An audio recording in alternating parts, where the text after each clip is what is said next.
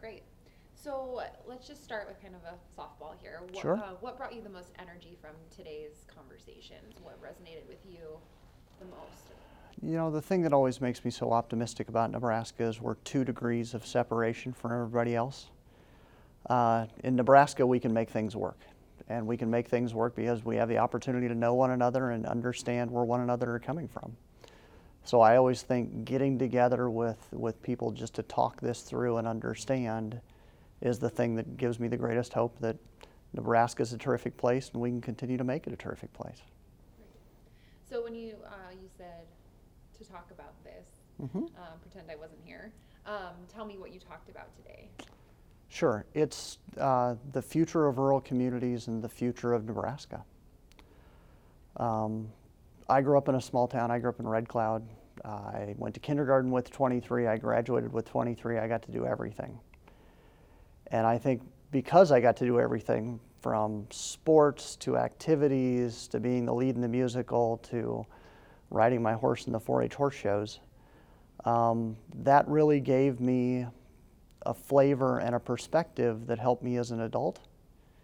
It really gave me the opportunity to experience lots of different things and decide who I am and who I want to be and what are the things I might have the opportunity to give back to make a better world.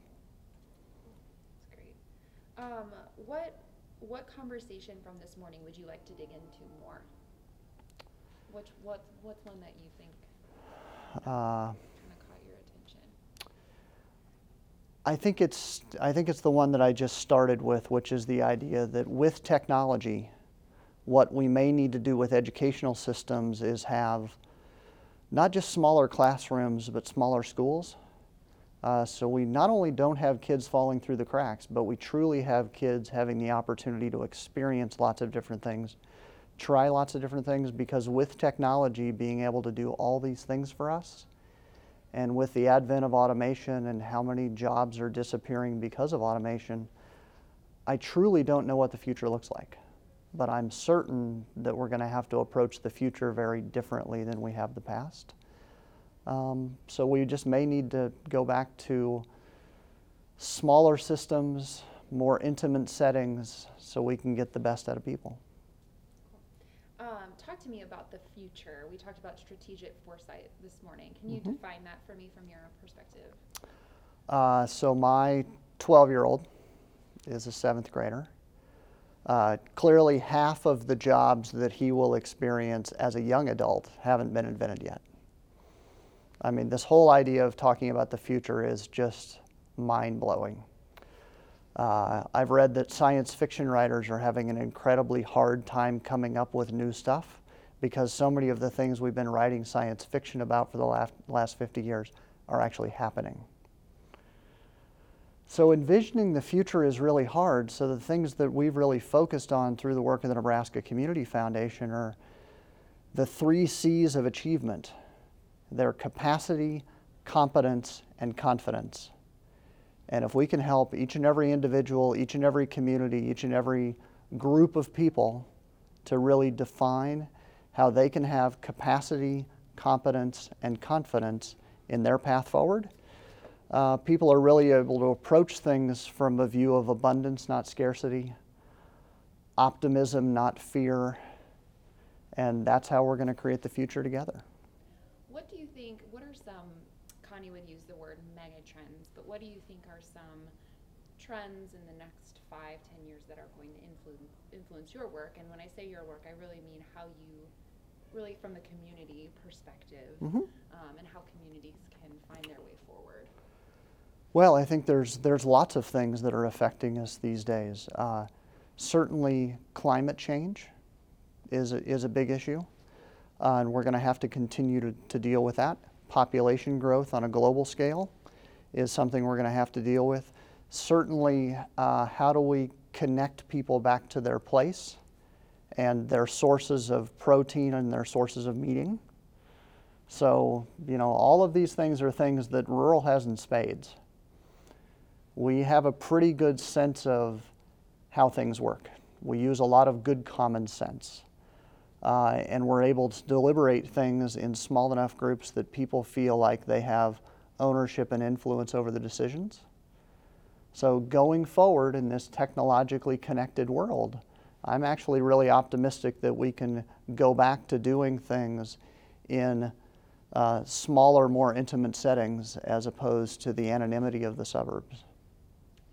So you talk about the 2 degrees of separation in Nebraska, but talk to me about that in terms of this rural-urban, what I would like to call collaboration, and from your perspective. So one of my 5 strengths is ideation. I love to think about ideas. I love to think about the future. Probably the most profound professional development I've had in the past 10 years is to really determine that ideas don't change the world, people do. And the only way that change happens, and certainly the only way change sticks, is through relationships and trust. So that's why the 2 degrees of separation is so incredibly important, because you have to know people before you can build a relationship with them. You have to build a relationship with them before you can have a trusting relationship with them. And we're going to have to hold hands and just take some risks, and the more we do those together, the better off we'll be. Can you say that last part, the more we do that together, urban and rural, or the more, can you say that, do you agree with that? The more that urban and rural collaborate, the better off we'll be? Would you feel comfortable? I just think it's a people thing. I think we, I don't talk about the urban-rural divide. That's what I'm trying, I'm trying to, yeah, I want us to come out against that. Right, so okay. That's what I'm trying to All right, so I'll just start from there. Thank okay. you. So I don't think about our work in Nebraska as urban or rural. I think about all of our work from a community perspective. So it's all individually led, it's all community led, and then it's all demand driven. So how do we help communities be attractive to the people that want to live and work there? There's so many systems that we have that are sort of supply side systems, and we think we can make people do things. Well, the amazing part about America is the American dream is being able to have choice. And in Nebraska, lots and lots of people have lots and lots of choices. We want people to choose us. We want people to choose their hometowns. We want people to choose the places where they're going to feel most honored, most respected, and have the happiest lives they can. Because the more people do that, the more other people want to be a part of that. So I just always think about this within the context of attraction, asset-based, abundance, optimism, and within those sort of factors, then we'll figure out how to manage and shape the future. Tell me how you feel, and this I mean we'll kind of see what the notes say too. But from the conversations this morning, did you feel a sense of a path forward for the fellows that maybe you did or didn't have coming into today? Yeah, the fellows that have been assembled here are amazing people, and I think certainly one of the things that's been said over and over is nobody's here for themselves. Everybody's here to pay it forward. And that's a truly generative system. And that is how we create the path forward, is we're willing to give of ourselves and just pay it forward. So just the opportunity to sit down and talk with people, understand commonalities, understand differences, understand perspectives, those are always things that help each and every one of us to have greater understanding. And I think that's one of the things that society in general really rebels against, is being told what to do, as opposed to being given choices for these are the things we can do, if in fact this is where our energy and resources will take us. It's cool that you brought up this choices theme. One of the others brought up the choice element of it too.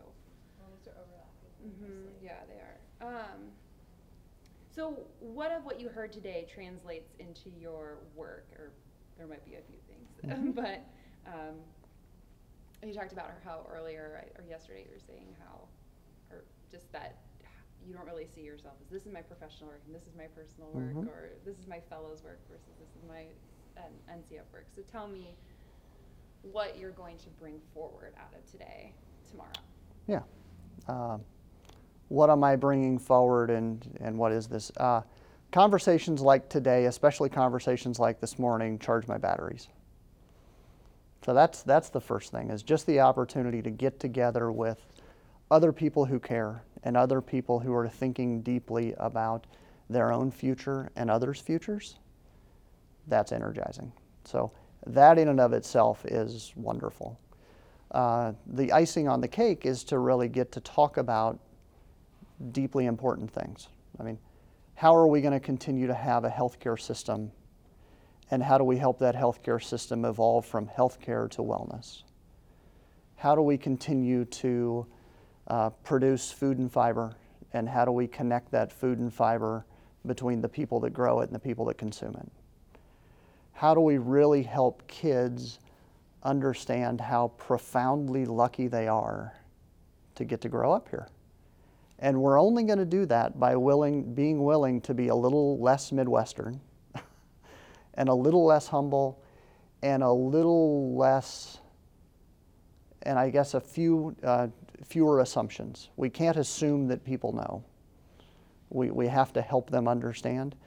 And we need to start that with every little kid as soon as we possibly can, to have them have experiences that really connect them to their hometown and really connect them to Nebraska, because that's the attractor. I mean, the reason my wife and I are raising our kids here is because our families are here and we determined our futures here, because we don't want to be off in some other place. We want to be connected. And I think more and more, especially people with options, are looking for meaning. So how do we connect people that are looking for meaning with their hometowns?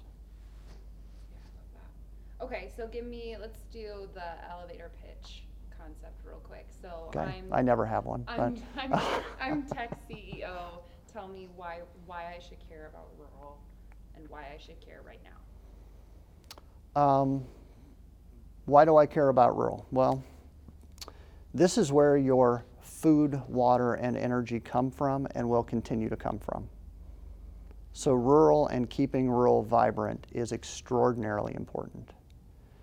The second thing about rural, especially with rural Nebraska, is everything and everybody works. And if you look around the rest of this country, or certainly around the globe, you can't say that very many places. We have a really civil society, really good people. People have a great work ethic. We have an excellent public school system. People should really embrace our abundance. People should really be grateful for our blessings. And, you know, I'm not honestly concerned about that tech CEO. I'm concerned about my friends and my friends' kids being proud and feeling like they have an honored future being here with us. Cool, that's it. All right, we just need you to introduce yourself, say your Okay. name and job title, keep talking to Caitlin even if she's not here. Sure, because I'll just you're- talk to the glass. Do it. And just give it to me twice. Okay. Hi, I'm Jeff Yosten, President. I'll do it again. Yeah. Hi. And look over here. Okay. Thanks, Perfect. that would be helpful. Yeah. I know it's hard, sorry. Yeah, no Ghosts are problem, hard to no talk problem. to. Hi, I'm Jeff Yost. I'm President and CEO of the Nebraska Community Foundation. Perfect. One more time. One more time. Hi, I'm Jeff Yost, President and CEO of the Nebraska Community Foundation. Perfect. Thank you, sir.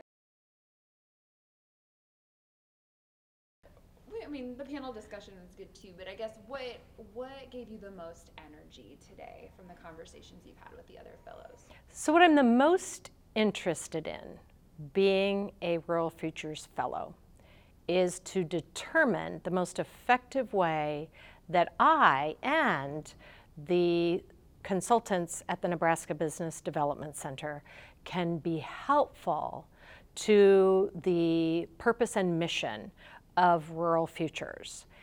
We at the Nebraska Business Development Center work all across the state, and so we work in rural areas across Nebraska. Our staff members know the importance of rural community and economic development for rural areas. Without that, those communities will struggle to survive. And so our role, primarily through our services, is to help start and grow and develop business. And how does that mission match up with the broader mission of Rural Futures. So I'm excited to be here and to gain an understanding of how we can be the most help to this broader mission. Great, great. And was there anything that resonated with you today of like, oh, okay, that's somewhere where I see us fitting in, or that really I could apply that to my work, that theme or concept, or maybe it's still just a question in your mind? Is there anything that really resonated with you of that would fulfill something in my work?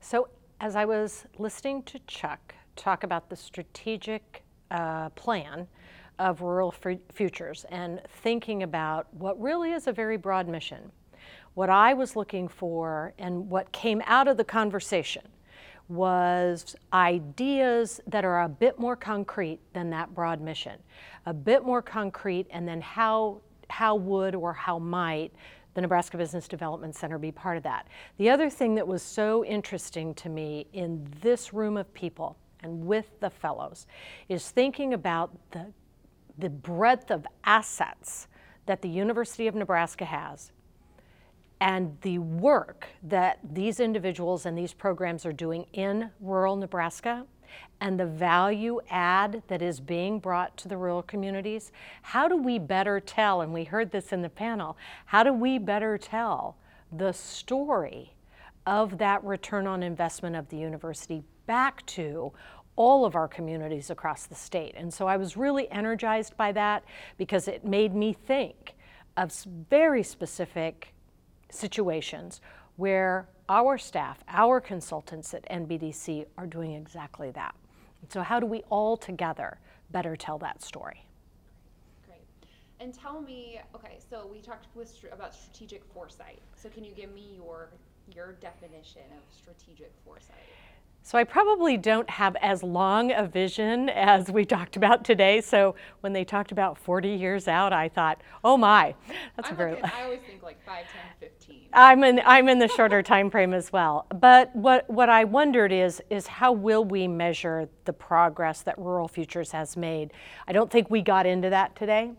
But I think the question that I would ask is how are we going to figure out that in fact we did make a difference? And I think that the Fellows program is so interesting because it is tapping into, at least at first, the assets of the university, but also other higher education institutions, and particularly, because it's the part that where I fit in, is those community assets. And how do we all come together to help develop an opportunity for, and I'll be selfish here, for the university to be able to really meet the needs of our rural communities. Okay. I know you guys are going to edit the heck out of this, right? This is not one long stream. Yeah. What conversation would you like to dig into more from this morning that you feel like, oh, I want to talk more about? I think for me, I want some very concrete, what I'm interested in is concrete issues that we can dive in together collectively. So the conversation that we're now having here at the end of the day that are focused on areas where we have interest, I'm sitting in on the one of business transition, which is a real issue for our communities across the state, and to allow each fellow to sort of select the areas that they are most interested in, where they can either bring their resources or their passion to bear on that issue. And then from that, okay, what do we do with that issue? How do we help address that issue? How do we work with our communities on that issue together? It will not be a top-down, it will not be a university-down approach. It needs to be a collective approach with our communities across the state. And so I'm excited about how we work towards those sorts of things with the fellows. From your perspective and in your area of expertise, what are the biggest issues facing rural communities? So for us, what we look at and what we focus all of our energy on is business starts, business growth, and in so many of our communities, business transition. And how can we help sustain that economic engine that is so vital to the rural part of our state, to the rural communities of our state? And for us at NBDC, how can we help with that? And now for me being a fellow, how can I bring that information forward to share with the other fellows and find perhaps other partners, other programs that we can work with, or the academic depth and knowledge that could maybe help inform how we do our work.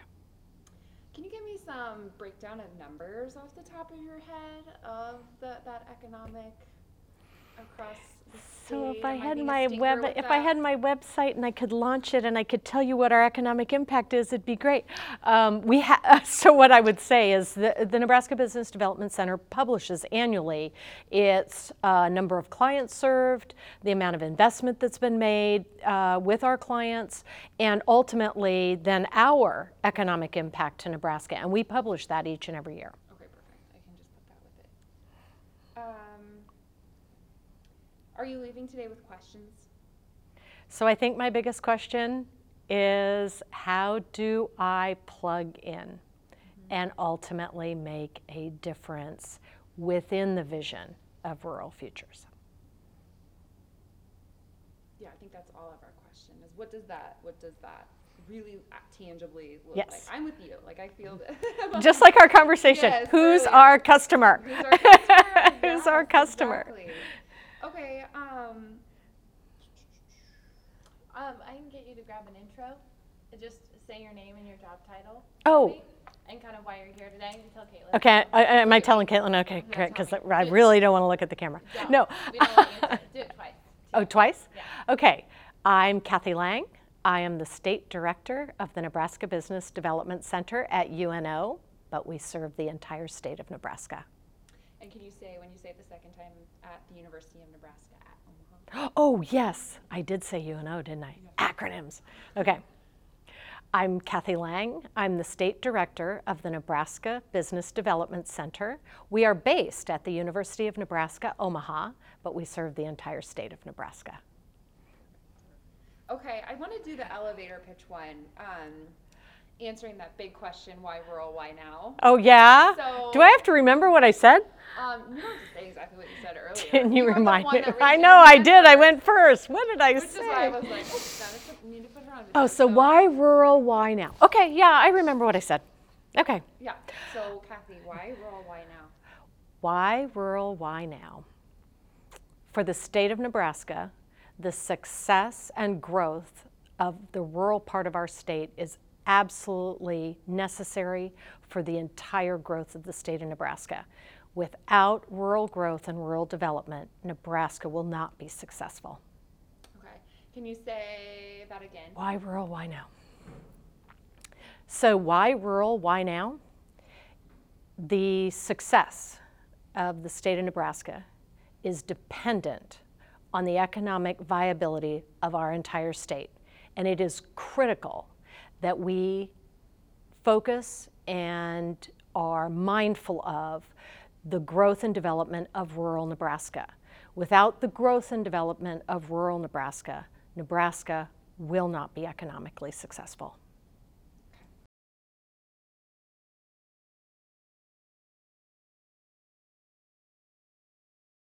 So we're going to just kind of talk about the day a little bit and then kind of what you gleaned from the day. So what gave you the most energy from the conversations that you've had today?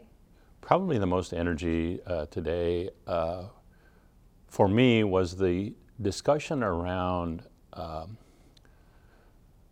rural, a sense of place, and people looking for meaning, searching for meaning in their lives, and a lot of that coming from residing in a rural community and participating in activities that you could only participate in a rural community.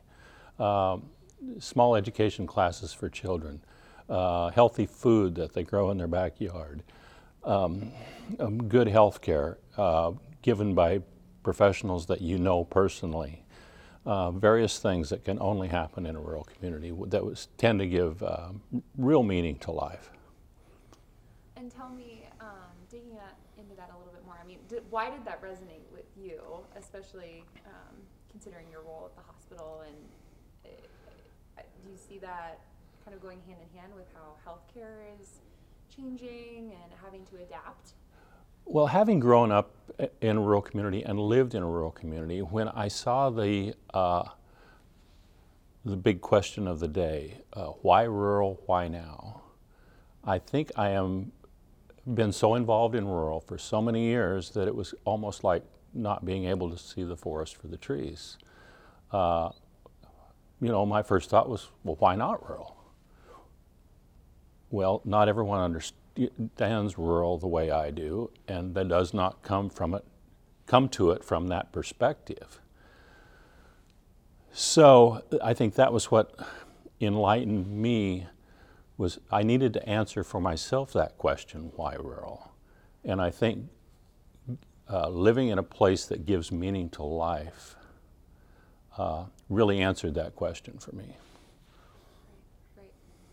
So the why now factor, I mean, obviously healthcare access, and I think Chuck someone mentioned this briefly, but I am watching kind of the numbers in terms of the rural narrative more on a national level. What are some of the biggest publications and news outlets covering? Right. The biggest is the urban-rural divide, but the next is access to healthcare in rural settings.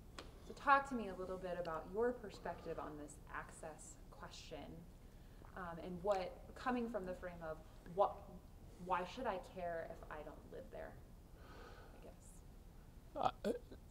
It's a very interesting question, and why now is very appropriate, I think, at this time, because I think it has become mission critical in a lot of small rural communities.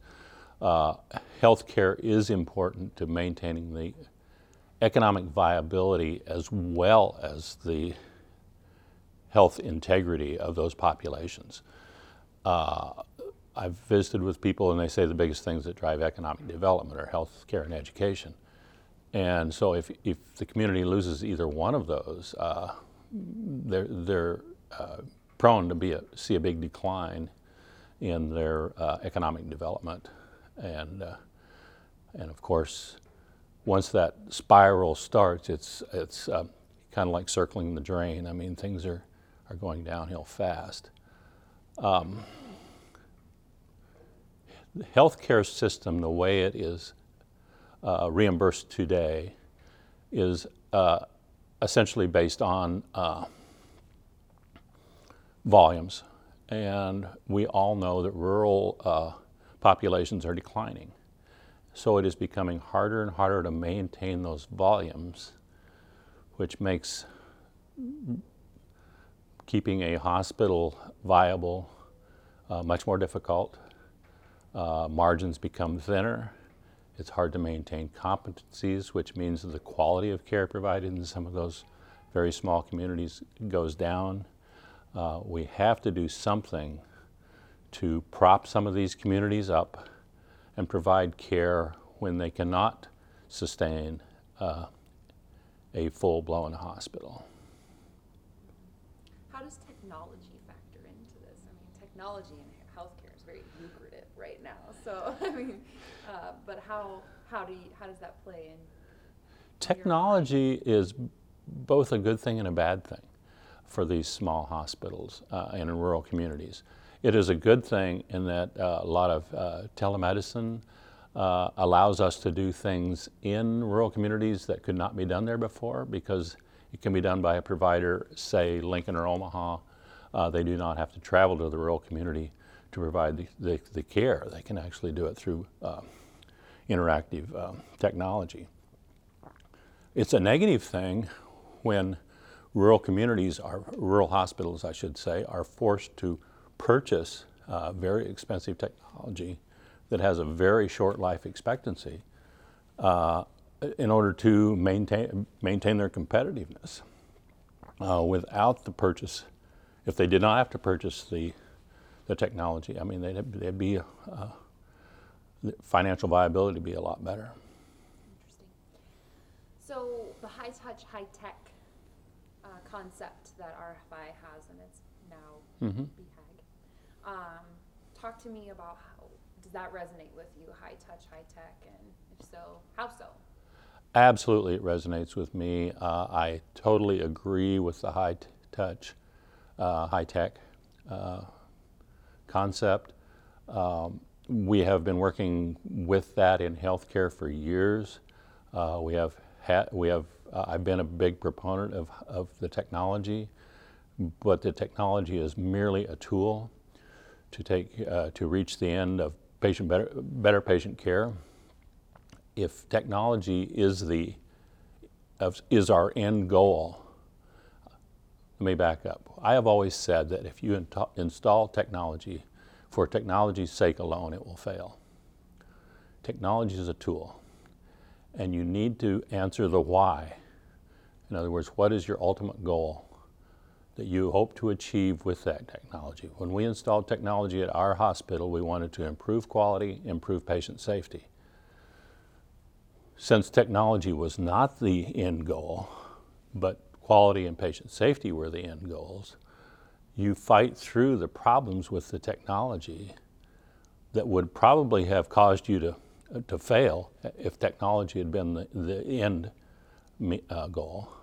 You'll fight through those problems to achieve your ultimate goal of better quality and better patient care. So that requires the high tech is the technology, the high touch is the patient care, the improved quality, the improved safety that is a result of that technology. Can you say that again? Would you mind if you agree with this statement? Could you say high tech is the tool, high touch is the why? Oh, I like that. Because I think that's kind of what you're trying to say. High tech is the tool, high touch is the why. Yeah, that's great. Good. Okay. Let's talk about, strategic foresight. So we brought that up today. So can you define that for me from your perspective? What is strategic foresight? I think strategic foresight is looking at the tea leaves or whatever you use to view the future and determine where you need to go to stay ahead of the changing dynamics in your field of endeavor. To stay ahead of the changing dynamics. Yep, I like that. Can you say, to me, strategic foresight is your plan to stay ahead of the changing dynamics? To me, strategic foresight is staying ahead of the changing dynamics in your field of endeavor. Yeah, I won't make you say it again because I'm not sure that that's quite what I was going for. You probably said it better the first time. Let's see. Can we grab an intro from you? Where you just say your name, your job description? Oh, sure. Yeah. Tell her. Name and job description, and you can tell me Mhm. title and Yeah. verify. My name is Marty Fattig, and I am the CEO of Nemaha County Hospital, Auburn, Nebraska, in the southeast corner of the state. A small 16-bed critical access hospital. Perfect. Can you do it one more time? My name is Marty Fattig, and I'm the CEO of Nemaha County Hospital in Auburn, Nebraska, a 16-bed critical access hospital located in the southeast corner of the state.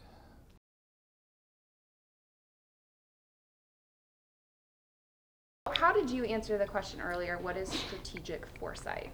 Well, in our discussion, one of the things that we liked about strategic foresight is we really felt that to a person, people that are at this session have that kind of perspective, the ability to look at what is the strength of a community, the strength of an area, what are its assets, what are the things that make this community work and to be viable.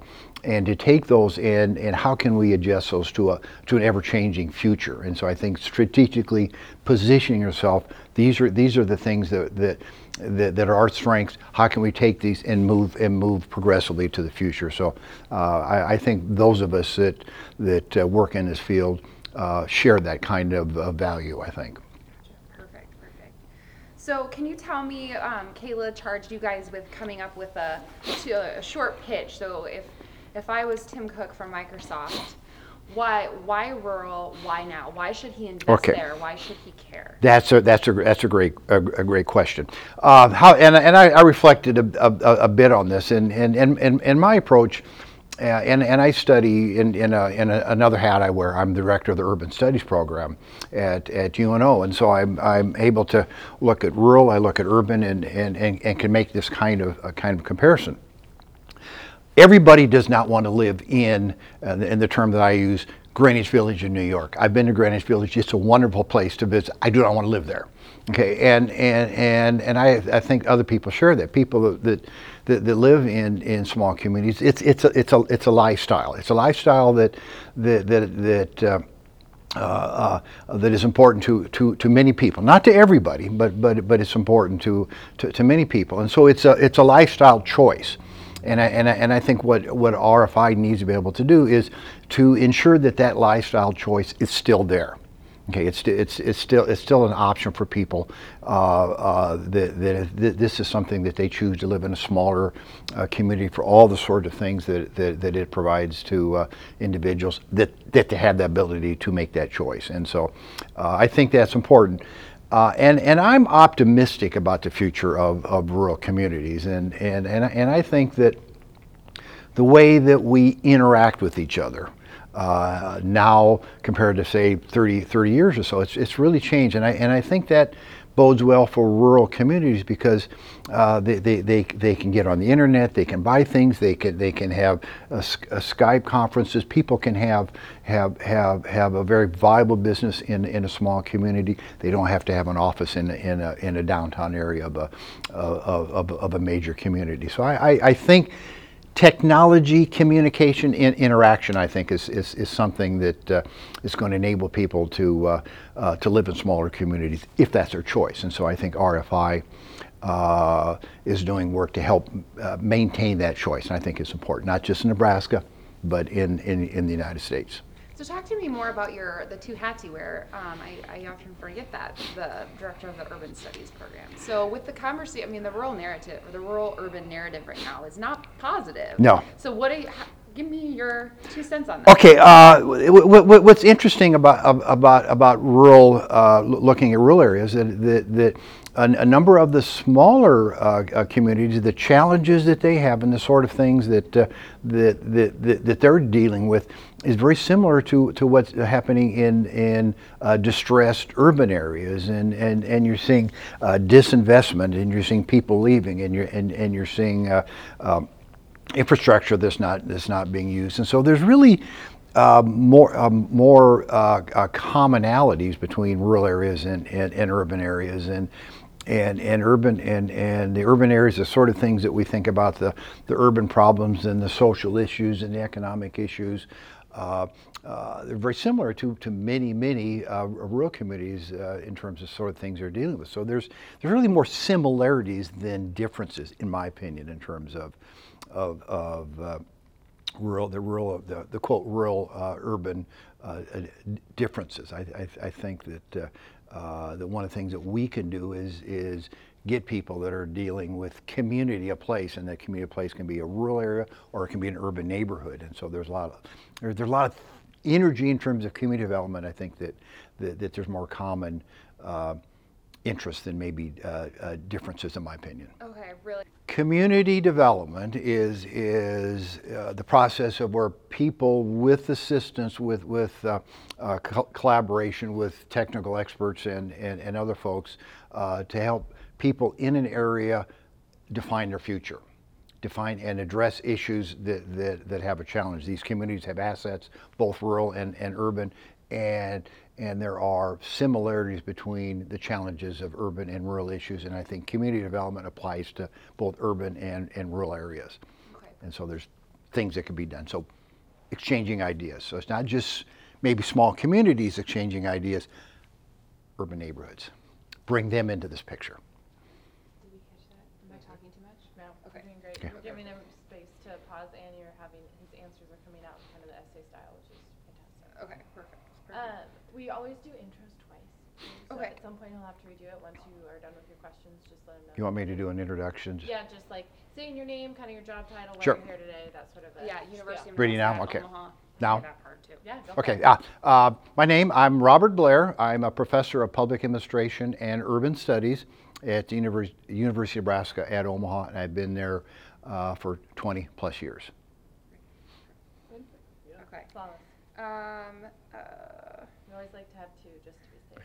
You- Okay, so we talked about, I don't know that we really got super into this, so I might catch you a little off guard, but partnerships wise, I mean, especially wearing your hat of urban and rural, what are some maybe creative, even provocative partnerships that we could think about or tap into? I mean, from your perspective, what are ones that exist that are really cool that don't get noticed, I guess? Okay, in urban neighborhoods, there are organizations called community development corporations, and these are citizen-based, community-based organizations that empower themselves to deal with urban-related issues. Community development corporations. They tend to be very urban-oriented.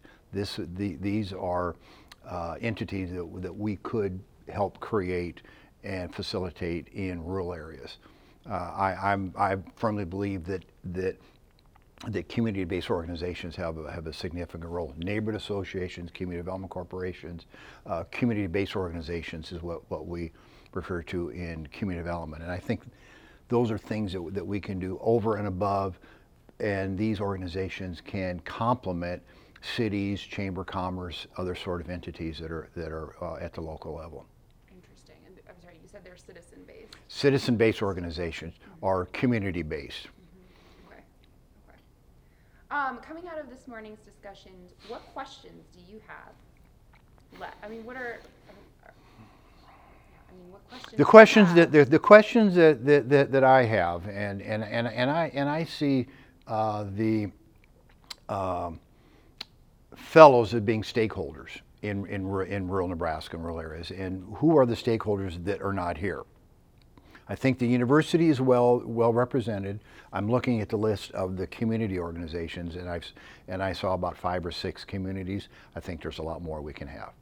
I think that dialogue needs to include more communities, city managers, economic development directors, community development directors, other people that are working at the local level. We've tapped in on a couple of them. It's a big group out there that I would think is important to bring into the fold, into this discussion. Great answer. Okay, last question is, what do you feel? Do you feel that there's been any sort of consensus between the fellows about what their role needs to be going forward?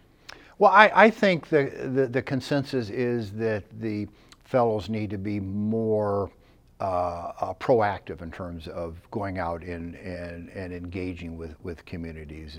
Is that we, especially among faculty members, I think an issue is what kind of reward system do we have at the university to help encourage community engagement, and there really is not a lot at the university level. Focus is on teaching, focus is on research. Third is community engagement. So I think the consensus is how can we engage more faculty in this thing, not only research but also people who are focused on pulling community leaders into this process.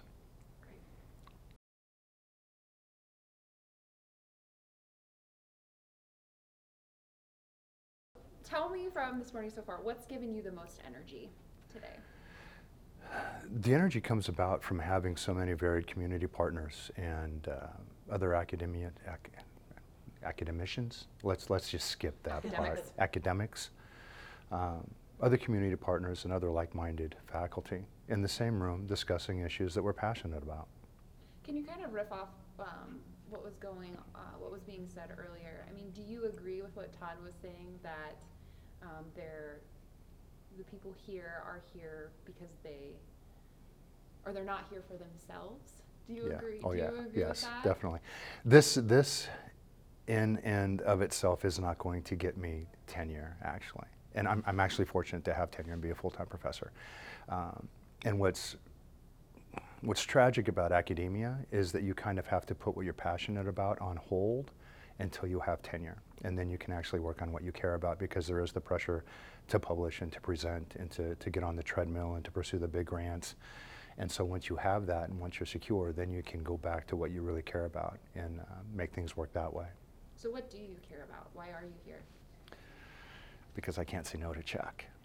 That's enough. I'm very fortunate. I was born rural. I've lived rural, and then I went into the military and then did this whole academic route. I've been in highly urban, metropolitan populated areas, so I've seen that, and it's comforting to come back to a rural area. And I remember when I was hired, they kept asking me, can you do this? And I was wondering, what aren't you telling me about this job? But they were so worried that I couldn't live in this area. And I reassured them that I would much rather live in the country and drive to the city than to live in the city and have to drive to the country to get away. Interesting. I didn't know that about you. Tell me more about, kind of riffing off the conversation earlier. I really want to talk about the why role, why now, but the why now. Is there anything going on in the world, or can you pick something going on in the world that makes the why role right now so critical? I've been watching the Ken Burns documentary of Vietnam, and you watch this time in American history when there was so much political and civil unrest, and then you turn off a documentary and you turn on the news, and it's very surreal. It almost brings the mind to a complete stop that you're watching history repeat itself. So when NFL players are taking a knee and everybody's in an uproar over this, and you just finished watching a documentary where people were in an uproar over this, and it becomes more obvious than ever that there are divisive forces in society that are attempting to break people apart. The conversation is incredibly important, and I think that it's something that needs to take place. And it brings me back to the Maya Angelou poem, where we are more alike, my friends, than unalike. And I think that needs to be talked about more and more often until it drowns out the divisive voices. And when you're talking about some of these divisions, are you kind of, I'm assuming one of them might be this rural-urban divide. Yeah. So talking about that a little bit more, we just had Bob in here. He's head of the Urban Studies program at the University of Mexico. So what is your take on the urban-rural divide? What I'm really hoping you'll kind of take the angle of is it's about collaboration. I mean, that's really what we're looking to kind of get out of this. I don't know that we've made it that far in today's discussion, but did that come up at all at your table, or what is your opinion on that? It's ironic to me that if you look, and I'm just going to stereotype here, but if you look at an urban area, and if you look at the urban coffee shop, and if you go and find a coffee shop in a downtown metropolitan area on the weekend that's, let's characterize as being populated with hipsters, and if I go down to Brock, Nebraska, and stop by the community building at 7 o'clock in the morning, and it's populated with farmers having coffee and sharing conversation, I mean, there's really not much difference between how people socialize and what they talk about. So I think it would be wonderful to get these two groups together and have that conversation. And like I said, I don't think that we're going to find that much different between an urban area and a rural area. I think, people talk about the same things. People talk about values. People talk about politics, and I think there's a lot of commonality there. Great. Talk about strategic foresight. So this was one of the questions. What was your perspective on just defining what strategic foresight is? I referenced Simon Sinek's The Why, and I think that if you're firmly grounded in your why, then you can handle any challenges that are going to come at you. So the idea of a strategic foresight, we have no way of predicting what things are going to look at 10 years from now. I have a 5-year-old son. And if you were to ask me, well, what's his school going to look like? What's he going to be doing in 10 years? I have no idea to even guess that. I think, his career is probably going to be something that's not even been created yet. We have no way of knowing. So the idea then is to put yourself in a position where you can readily adapt to these changes that are going to come about. And as I mentioned earlier, if you know what your why is, then I think that's going to be taking care of itself. So, the strategic part of that is just to remain open.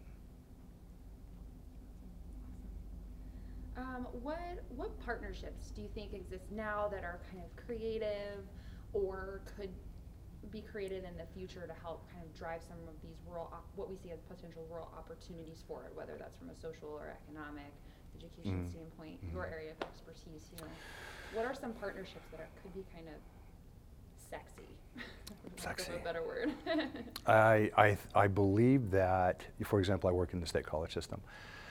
I think the boundaries and competitiveness between the state college system and the university system just needs to go away. We need to have a free exchange of information. We need to share students. I mean, there needs to be some type of an exchange system where, like a study abroad, if a student wants to come from a state college and spend a semester at UNL, they should be able to do that. If a student at UNL wants to go to a state college, they should be able to do that freely and without penalty. I also, from my own background, think that we need to have more of an open conversation with public health and how that affects both urban and rural areas. And then if you look at the domains of wellness, individual wellness, so occupational, spiritual, environmental, physical, mental, all these things, if one of those areas is not well, then it filters over into everything else. So I believe the same thing goes with the society. So we need to have a rural area that's occupationally well, spiritually well, whatever that looks like. We need to have good physical programs for those individuals where they're physically well. So we need to look at just an all-encompassing type of approach to a community versus being in this silo where this person here is only concerned with the economic piece of rural Nebraska, while this person over here is concerned with the public health piece of rural Nebraska. So the partnerships that are created in the communities between the university, between the state college system, are something that can help address that. That's great. I like that example.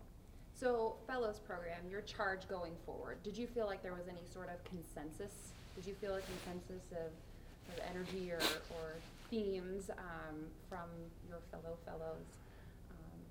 how to carry that program forward? I think I heard a resounding call for more collaboration and more opportunities like this. I know that I know it's difficult given the state of the state right now, that RFI can't have a conference every 6 months or 3 months, or a get together every 3 months, or an event like this every 3 months. But I met everybody today wants to collaborate more. They want to take this further and go on to the next step or the next level. And I think that's something that needs to happen. Okay. Did I say last question? No. I No. don't remember. Okay. It No, wasn't. go for it. So Okay. I'm going to ask one more. Okay. And I might have asked this already, but so give me,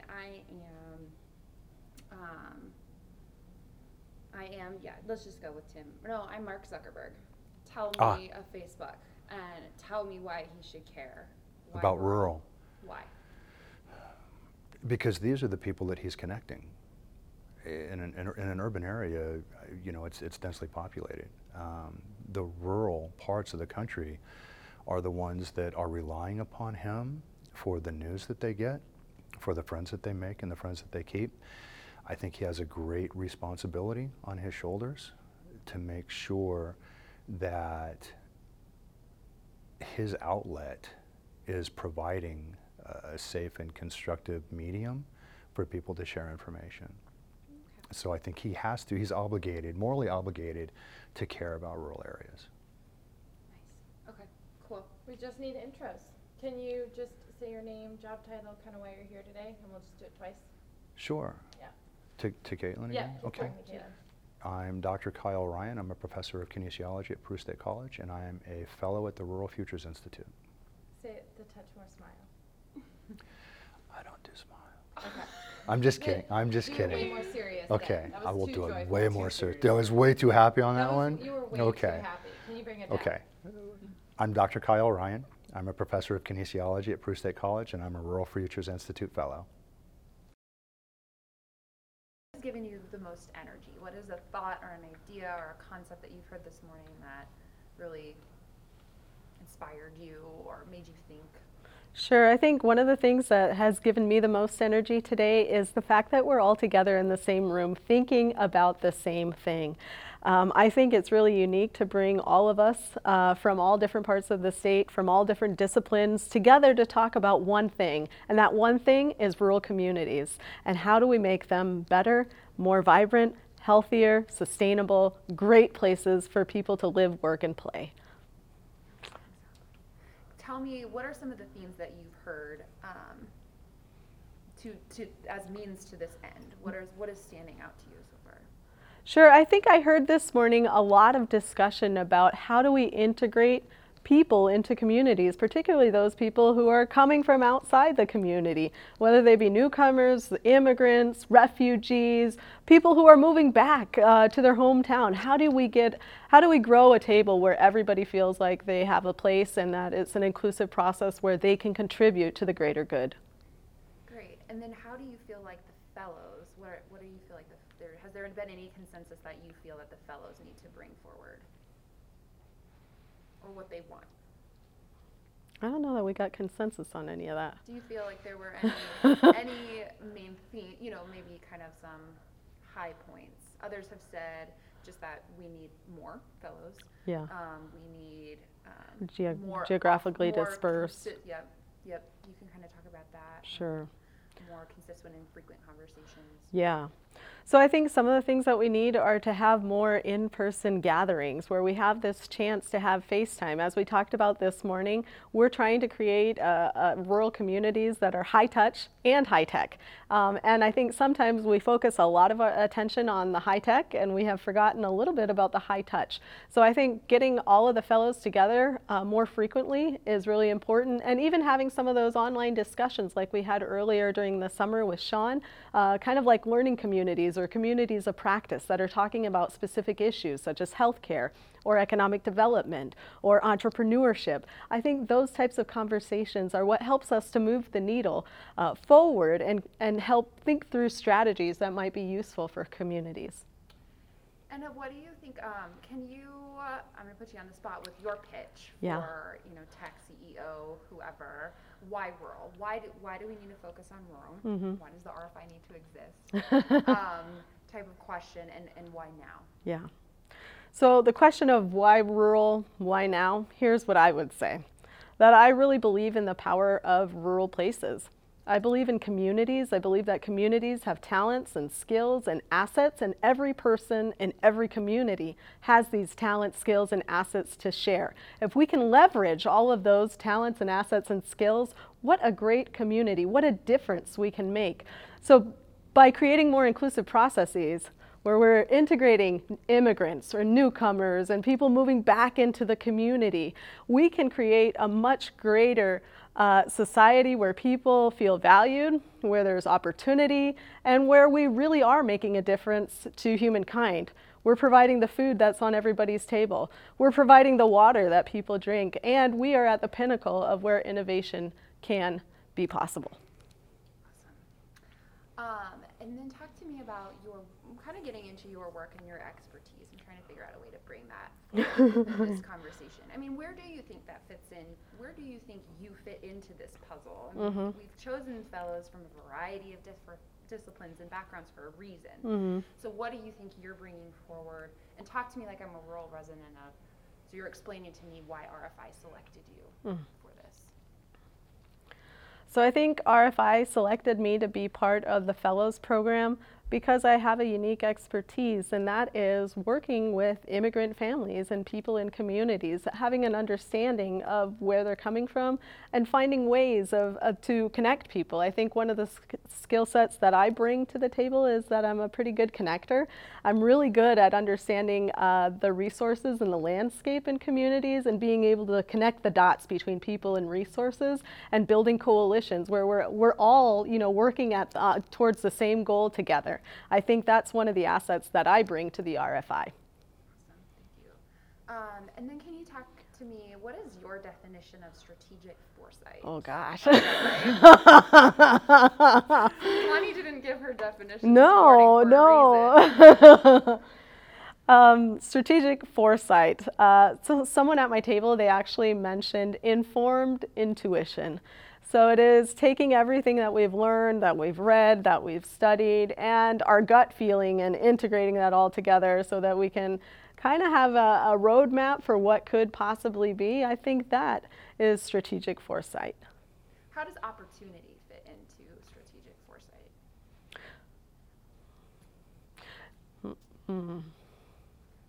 I'm trying to think of a way to draw you out, because I think a lot of the conversation talked about what it is and how we need to think and how we can position, but it's also a way to see opportunity.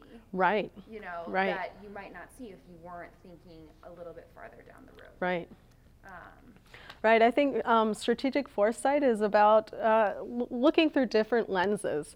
A lot of times we focus on, you know, what's right in front of me, what's going to happen, you know, a year, maybe 3 years from now, and we focus on the here and the now, and we fail to see the opportunities that could be realized if we thought 20 or 30 or 50 or 100 years from now, when things are dramatically different. It's even hard to imagine what could be. But I think that is exactly the point of strategic foresight, is being able to envision possibilities, being able to see opportunities where other people may not. Great. And then can you talk about, I had it and I lost it, the technology component, and especially related to what your work. How does that fit? How does technology fit into connecting people within a university and within a community? Is there a possibility there, or is it more high touch? What is that balance? Yeah, well, I think from my own perspective and the work that I do, my work, I think, and I feel, is much more high touch. I think within the culture that within the Latino culture where I spend a lot of my time working, it really is FaceTime. It takes FaceTime to build that trust, to build those relationships, and you can't do that right off the bat on a computer or some sort of device. Like, you need to be physically present, and people appreciate that.